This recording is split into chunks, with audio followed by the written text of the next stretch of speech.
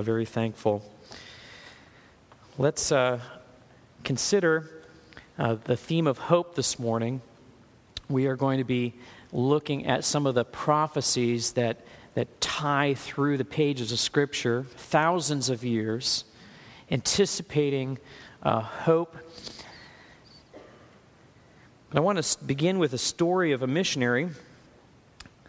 A story is told of a missionary who was sitting in her second-story window, and she had received the mail earlier in the day, and she was upstairs looking through, and she opened one card, and as she opened this letter, a crisp $10 bill fell out and onto the floor, and she was thrilled with the kindness of the person who gave that bill to her, and as she was also looking out the window from where she was standing, she noticed a man down below who was shabbily dressed and looked like he had seen better days.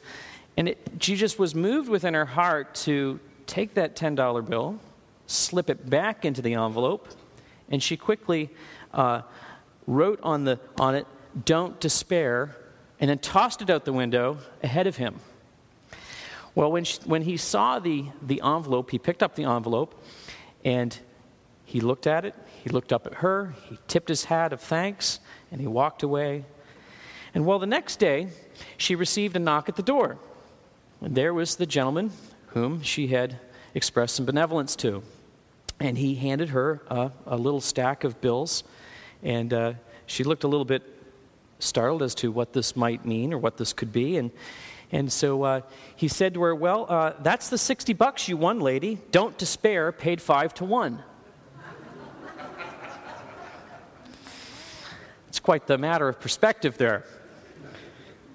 But hope and despair are kind of like fraternal twins. They're like a Dr. Jekyll and a Dr. Hyde. They can reside actually in the same person based upon the object and the intention of one's focus. And so we actually project into the future what we believe will come to pass. And so the emotion of hopefulness or the opposite of despair may come about within us based on what we're looking to for our confidence. One theologian described Christians as being hopers because there's this impregnant idea within us that we are really impatient with the death and the evil that we experience because we believe that there's something better in the future. We're hoping for a greater day to come. And that's honestly been put within us by the Holy Spirit and the promises of God, which promises a new day dawning. Well, there is also the reality that we live in a sin-cursed world.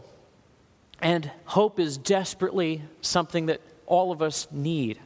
People are looking for something to put their hope in. So as Christians, I think it's helpful for us to remember this, that this is one of our greatest opportunities to be a light in a dark world, to be able to point people to the hope that is ours in Jesus Christ. And so this morning, I want us to think through the pages of Scripture. We're going to begin at the very beginning. Let us turn in our Bibles to Genesis chapter 3. And I want us to see a first promise of hope that occurs in the midst of the very first darkness. In Genesis chapter 3, verses 14 and 15, God had created the world without any sin, without any disease, without any death. God had created man with a free will. This will could choose any of the fruit in the garden. But when man chose to look and to listen to the words of the serpent, he was plunged into darkness, into despair, into bondage, the bondage of sin. And so we have in the midst of necessary punishment a curse given, but also in the midst of giving this curse, there is hope. And so let's look at verses 14 and 15. God is speaking to the serpent, and in verse 14 he says, "Because you have done this," it is deceived humanity, Cursed are you above all livestock and above all beasts of the field, and on your belly you shall go, and dust you shall eat all the days of your life. And I will put enmity between you and the woman, between your offspring and her offspring. And he shall bruise your head, and you shall bruise his heel. And so in this description of a curse, there is in it the seeds of hope. But it's important to understand that the serpent here led humanity into perpetual bondage. Romans chapter 5 and verse 12, we see these words written by Paul centuries later, reflecting on this moment, when he said, "Therefore, just as sin came into the world through one man, and death through sin, and so death spread to all men because all have sinned." This is a description of the original sin and the product of that sin, which creates within us all an inability to look to God with a heart of love. Instead, we have fear, we have anxiety, we have despair. And to cope with our sin, what we do is we turn to ourselves, or we look to false gods that promise us relief from the despair that we feel. And we tell ourselves that we're just fine the way we are, but the reality is we're not just fine. Because hope cannot come until we give recognition to the reality of sin and the solution for it. Now, Genesis 3, 14 to 15, we have what theologians call the proto-evangelium. It's the first mention of the gospel. Proto, first, evangelum, evangelistic, the evangelical, the good news. This is the very first mention of the gospel. And it comes, as I said, in the midst of hostility, in the midst of enmity with God. God declares here that there is going to be war. War between the offspring of the serpent. War between the offspring of the woman. There'll be two seeds actually in conflict. And the word offspring here, the word offspring is naturally plural in its meaning. The people of God is what's being expressed here, will be at war with the people of Satan. Now, the second part of the verse talks about a prophecy, or the representative of the people of God, the two sides of the conflict. There's going to be a bruise that occurs to his heel, and yet there'll be a bruise or a mortal wound to the head of the offspring of the serpent. Which is the greater of bruises? To be wounded in your head or to be wounded in your heel? Now they're on two separate poles, if you will, on opposite ends. But the greater damage is going to be the one who takes the blow to the head, and that is going to be for the serpent. And this actually is the first ray of hope, the first ray which tells us that Satan's kingdom will appear to be winning the day. But there will be coming one day a victor who will bring a death sentence to the offspring of Satan and his kingdom. Now, we live in a world that is governed by Satan. And we all experience the curse. But there is one day coming a victor who will bring all of this curse to an end. And this is the first ray of hope that we see in the pages of Scripture. Let's move on, because like all stories, it doesn't end here. And as we are learning in Sunday school, this is a progression of theme throughout the pages of Scripture. And we come to Genesis chapter 12 this morning, to a second promise of blessing. In chapter 12, verse 3, the offspring of the serpent, the offspring of the woman have been at war. And we see that earlier on. You have Cain killing Abel. We have violence increasing upon the earth. We have Noah coming as a savior for his family. We have a tower that's destroyed because there's an attempt to fight against God. And we have here God developing his plan. He intends that the seed of the woman is going to bring blessing to the nations of the world. And in chapter 12, verses 1 through 2, we read these words. Now the Lord said to Abram, "Go from your country and your kindred and your father's house to the land that I will show you. And I will make of you a great nation, and I will bless you and make your name great so that you will be a blessing. And I will bless those who bless you. And him who dishonors you I will curse, and in you all the families of the earth shall be blessed." You see in these verses, God actually at work to reverse the effects of the curse. God handpicks Abraham and calls him out of Ur, and he's a weak person actually. He doesn't have a whole lot of faith, but he's destined to be a man of faith, an example for all of us, of all who would put their trust and faith in Jesus Christ. It's not because Abraham has great ability of himself. Rather, it's God in his graciousness is here deciding to cause him and his offspring to be a blessing to all the nations. And in these promise, we have a glimpse of the one who is coming. He's not only going to be the victor that bruises Satan's head, he's also going to be the one who brings blessing.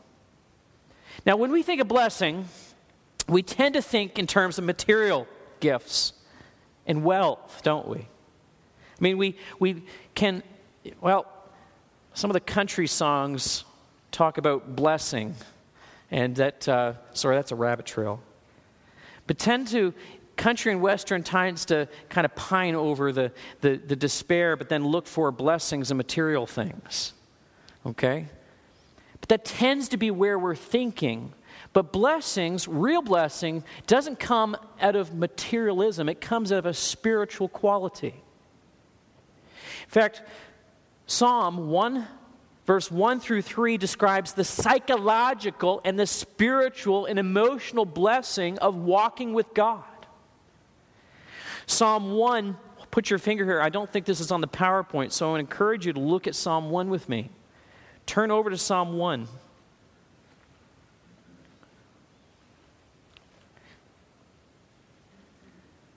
Blessing is greater than money. It is greater than power.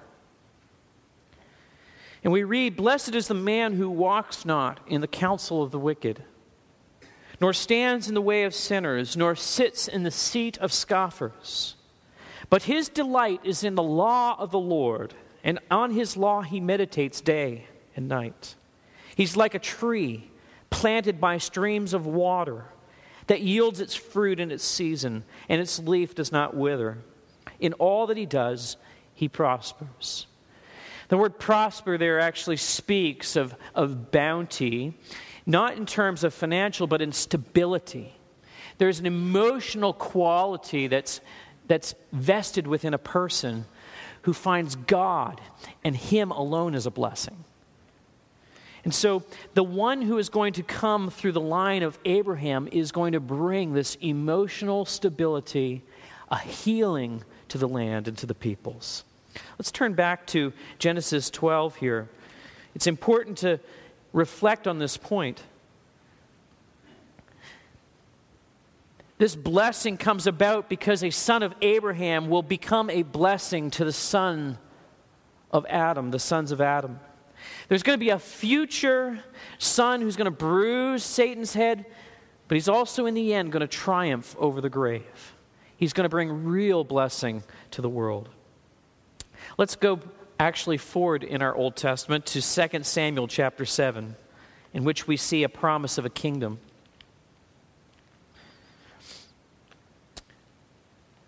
First Samuel chapter 7. Several hundred years later, God appeared to another son of Abraham, son of Judah, the son of Jesse. David was his name. And on David's heart, the second king of Israel, the one, though, that we think of often as the first king because he was the greatest of kings, On his heart was laid a desire to build a house for the Lord, a place where all the nation could gather and to worship. But God came to him and told him that instead of David building him a house, God was going to build David a house. Many of us dream of having a house to live in, especially as you're younger in life. I suppose as we get older in life, we despair of having a house. We don't want to maintain it or upkeep it. But the reality is we are in a mobile society, and some of us may only live in a house for a very short period of time. I think of my wife and I think about all the different houses that we have lived in through the years, and maybe that you've had the dream of I'm going to buy that one house and I'm going to stay there for all of my life. That doesn't happen these days. So when God says that he's going to build David a house, what he's actually talking about here is not a physical house. He's actually talking about a family dynasty of kings.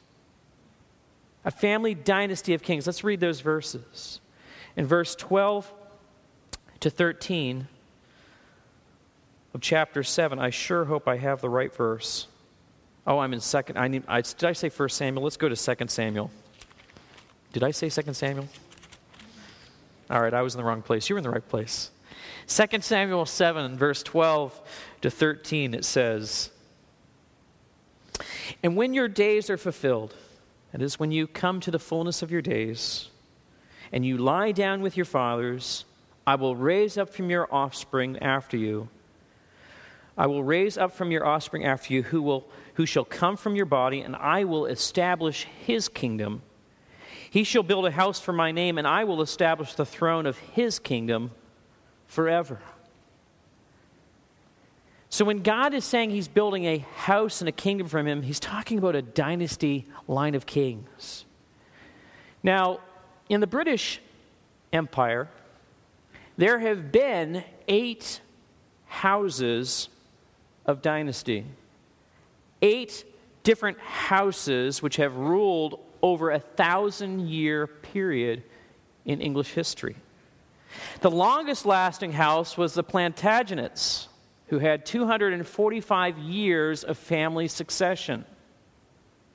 That's significant because the House of Windsor has lasted 117. That's the current Queen of England and her family.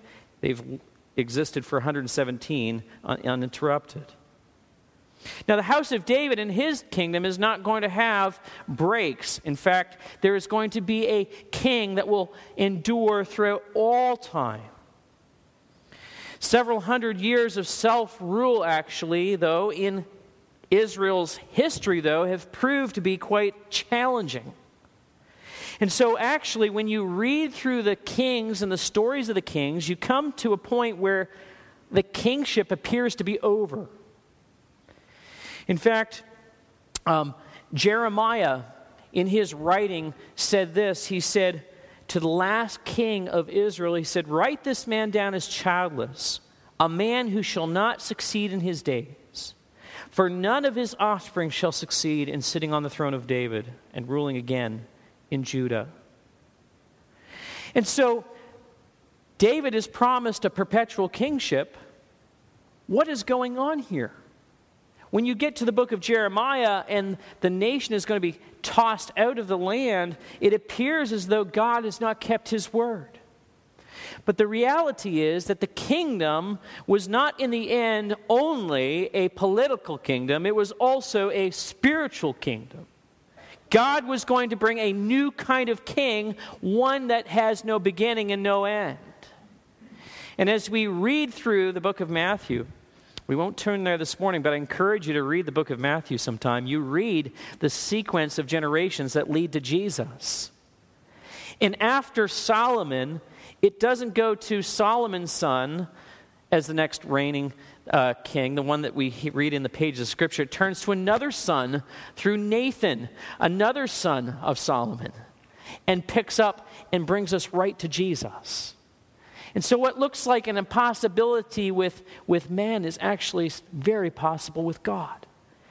And he brings not just a person who has a birth date and a death date. He brings us a person who lives forever and ever and ever. So let's move forward in our prophecies. I may have gotten ahead of myself.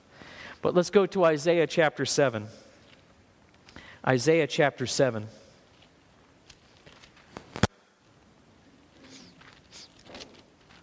In our way of thinking, children are a necessity to carry on a lineage and a seed. And in Isaiah chapter 7, we're coming up to that point where it looked like the whole nation was going to collapse and fall apart, and the kingdom was truly on the edge of collapse. Enemies were all around Judah. The north kingdom was gone.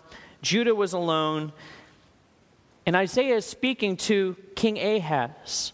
And he offers Ahaz an opportunity to have a sign, to know that he can trust God no matter what would come, that he would deliver Ahaz from all of his enemies that were mounting around the city. And Ahaz declines. In fact, he says, I'm not going to test the Lord. Why would I ask for a miracle?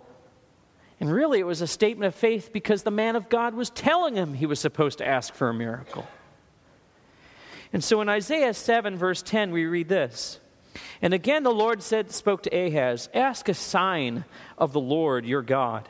Let it be as deep as Sheol or as high as heaven. But Ahaz said, I will not ask. I will not put the Lord to the test. And he said, hear then, O house of David. Did you see that? O house of David. Is it too little for you to weary men that you weary my God also? Therefore the Lord himself will give you a sign. Behold, the virgin shall conceive and bear a son and shall call his name Emmanuel. And so in this declination for a miracle, Isaiah says, no, God's going to give you a miracle. He's going to give you an impossibility. There's going to be a virgin who is pregnant. The sign that he gives is absolutely impossible. In fact, the way it's stated in the Hebrew, in the original, it's a contradiction of terms because a virgin cannot be pregnant at the same time. It just doesn't happen. And so what he is demonstrating here is that God is able to do abundantly above what we might ask or what we might think. God is all-powerful. He is able to take a dead root and bring life to it again. He is able to do anything that we might ask him. So the blessing of Abraham is going to come through the house of David. It's going to look like the house of David is on collapse, but in fact, God will do it his way. He will cause a child to be born through a supernatural work of conception to some descendant of David. And so the son who is born is going to be so unique that all will have to look at the son and conclude that God is with us, Emmanuel. Let's move forward a couple chapters and see the prophecy of the light. Chapter 9, verses 1 to 2.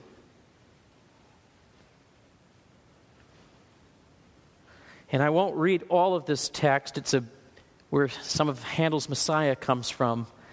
We'll pick up some of this text as we get to Christmas Eve. But the beginning few verses are sometimes overlooked.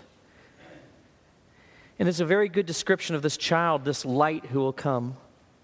In chapter 9, verse 1, it says, but there will be no gloom for her who was in anguish.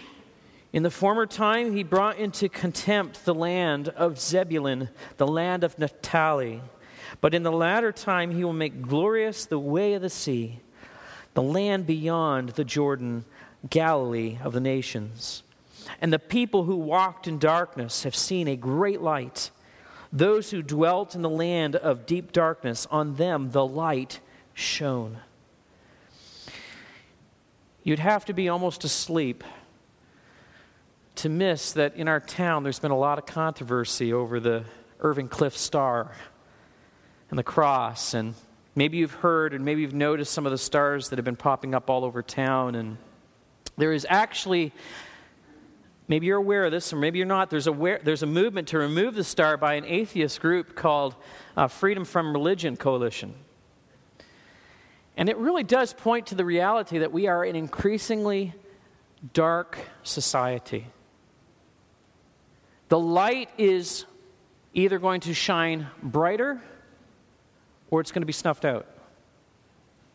But the reality is that the light of the world has come, and we all as Christians bear the light within us as a beacon of hope to a lost world. John chapter 3, verses 19 to 20, and I think there is a PowerPoint slide for this. No? All right. Turn with me with your finger, put your finger here and turn with me to the book of John chapter 3. In John chapter 3, verses 19 to 20, we hear Jesus telling Nicodemus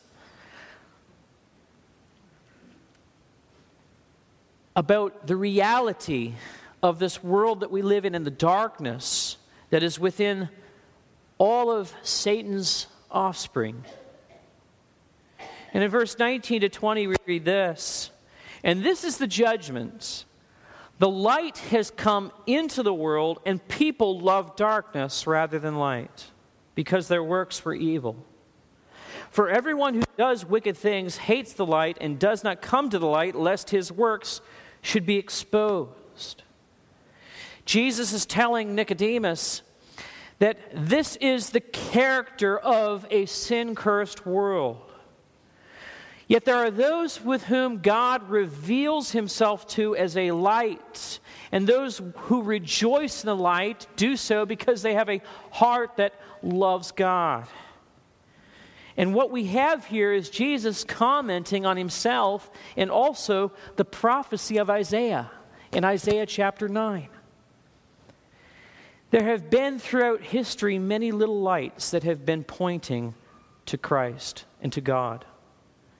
Leading up to Jesus' birth, there were so many prophetic lights. There were men like Isaiah with whom this prophecy is found. There are Jeremiah and many of the minor prophets.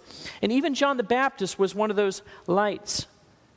But when Jesus came, he was a great light. And the region of Galilee saw all of his miracles. And as he taught some of his most famous words in Galilee, people were exposed to the truth. But yet, many loved their darkness rather than the light. And in this sin-cursed world, though, there are desperately needy people who are hungry for the light.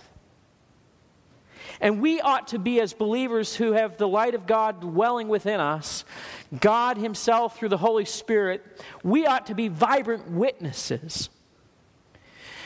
It would be better for us not to be caught up in political issues in our community, but to turn this world upside down by every single one of us bearing the candle of God's hope in all of our workplaces and places of influence.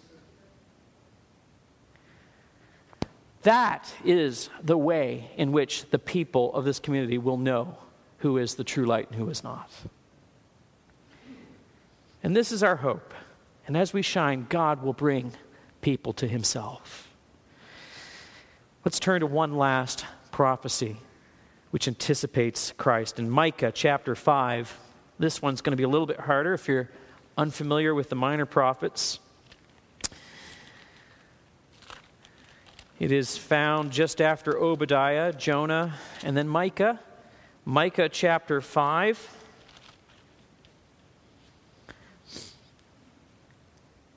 Micah 5 and verse 2.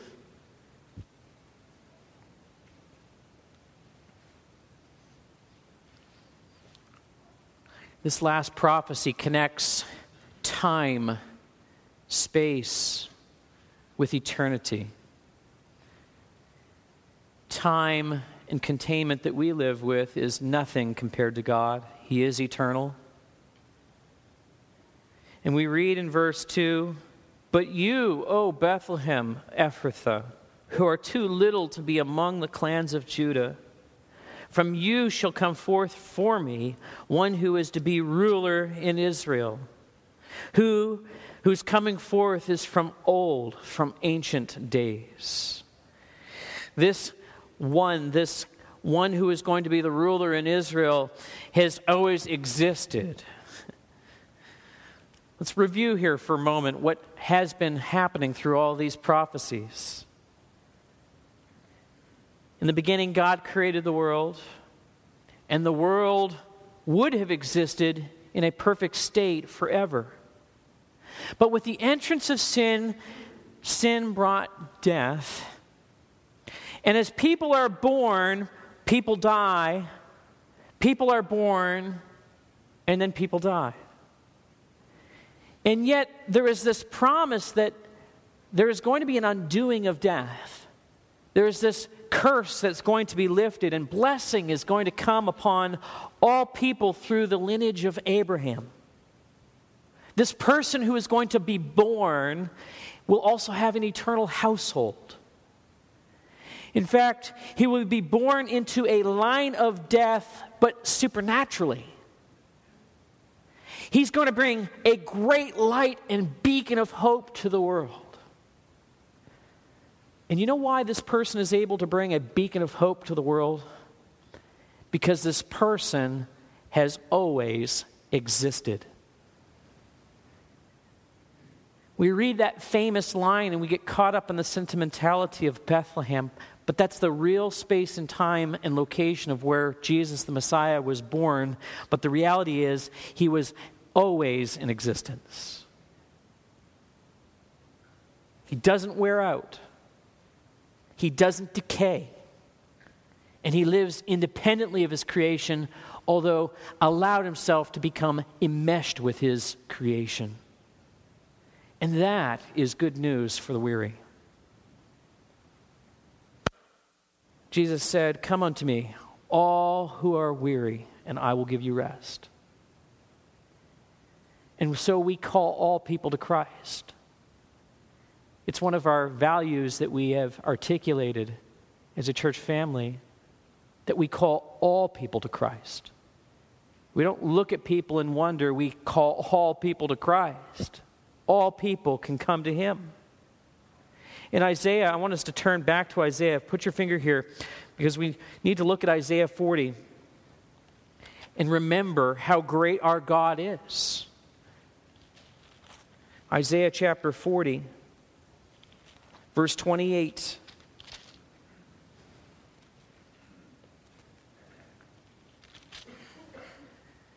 Have you not known? Have you not heard?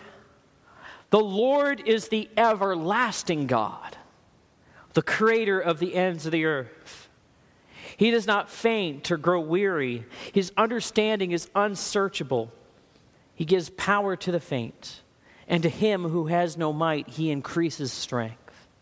Even youths may faint and be weary, and young men shall fall exhausted.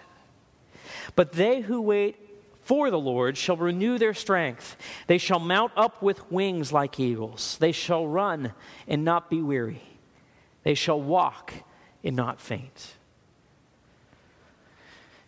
As we age and as we get older, we become hit with the reality that we can't do everything.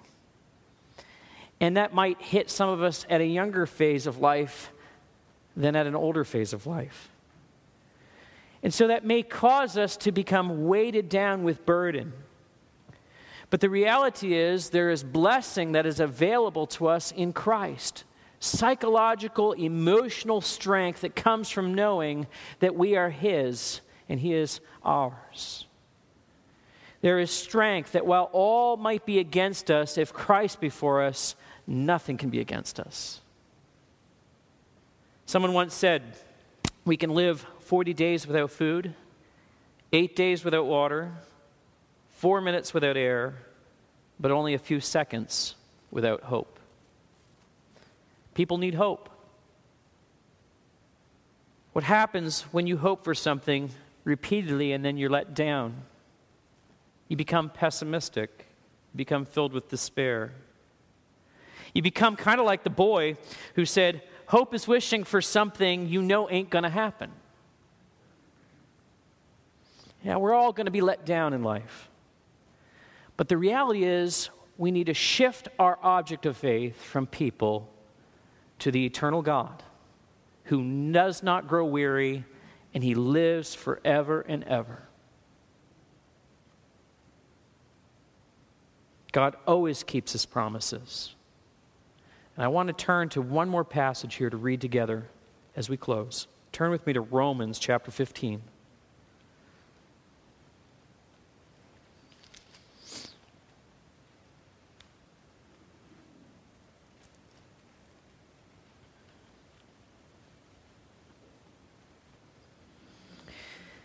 In Romans 15, verse 8, Paul is talking to people who are in conflict, people who, Jew and Gentile, are learning how to mesh together as the people of God. And he says this in verse 8, he says, "For I tell you that Christ became a servant to the circumcised to show God's truthfulness in order to confirm the promises given to the patriarchs. God became Jewish flesh in the person of Jesus Christ." And in verse 9, in order that the Gentiles might glorify God for his mercy. To us who are non-Jew, God's glory is seen and is merciful to us to make a way possible to know and enjoy God. And we keep reading in verse 9, it says, "As it is written, therefore I will praise your name among the Gentiles and sing to your name. And again it is said, rejoice, O Gentiles, with his people. And again, praise the Lord, all you Gentiles, and let all the peoples extol him. And again Isaiah says, the root of Jesse will come, even he who arises to rule the Gentiles. And in him will the Gentiles hope." And so he concludes his magnificent tract on salvation, and he says this in verse 13. And this is my prayer for us here this morning. "May the God of hope fill you with all joy and peace in believing, so that by the power of the Holy Spirit you may abound in hope." People need hope, and his name is Jesus. And I pray this Christmas season that by believing in God, we may abound in hope. Let's pray. Our Heavenly Father, thank you for these precious promises that are ours. All the promises which are in Christ, they find their fulfillment in him. And so this means that as heirs of these promises, we have all of your favor. We have all the reason to hope in you. And we thank you, dear Lord, for your graciousness to us. And I pray, Lord, as this Christmas season comes, that our hearts would be renewed and find close fellowship with you. In your name we pray. Amen.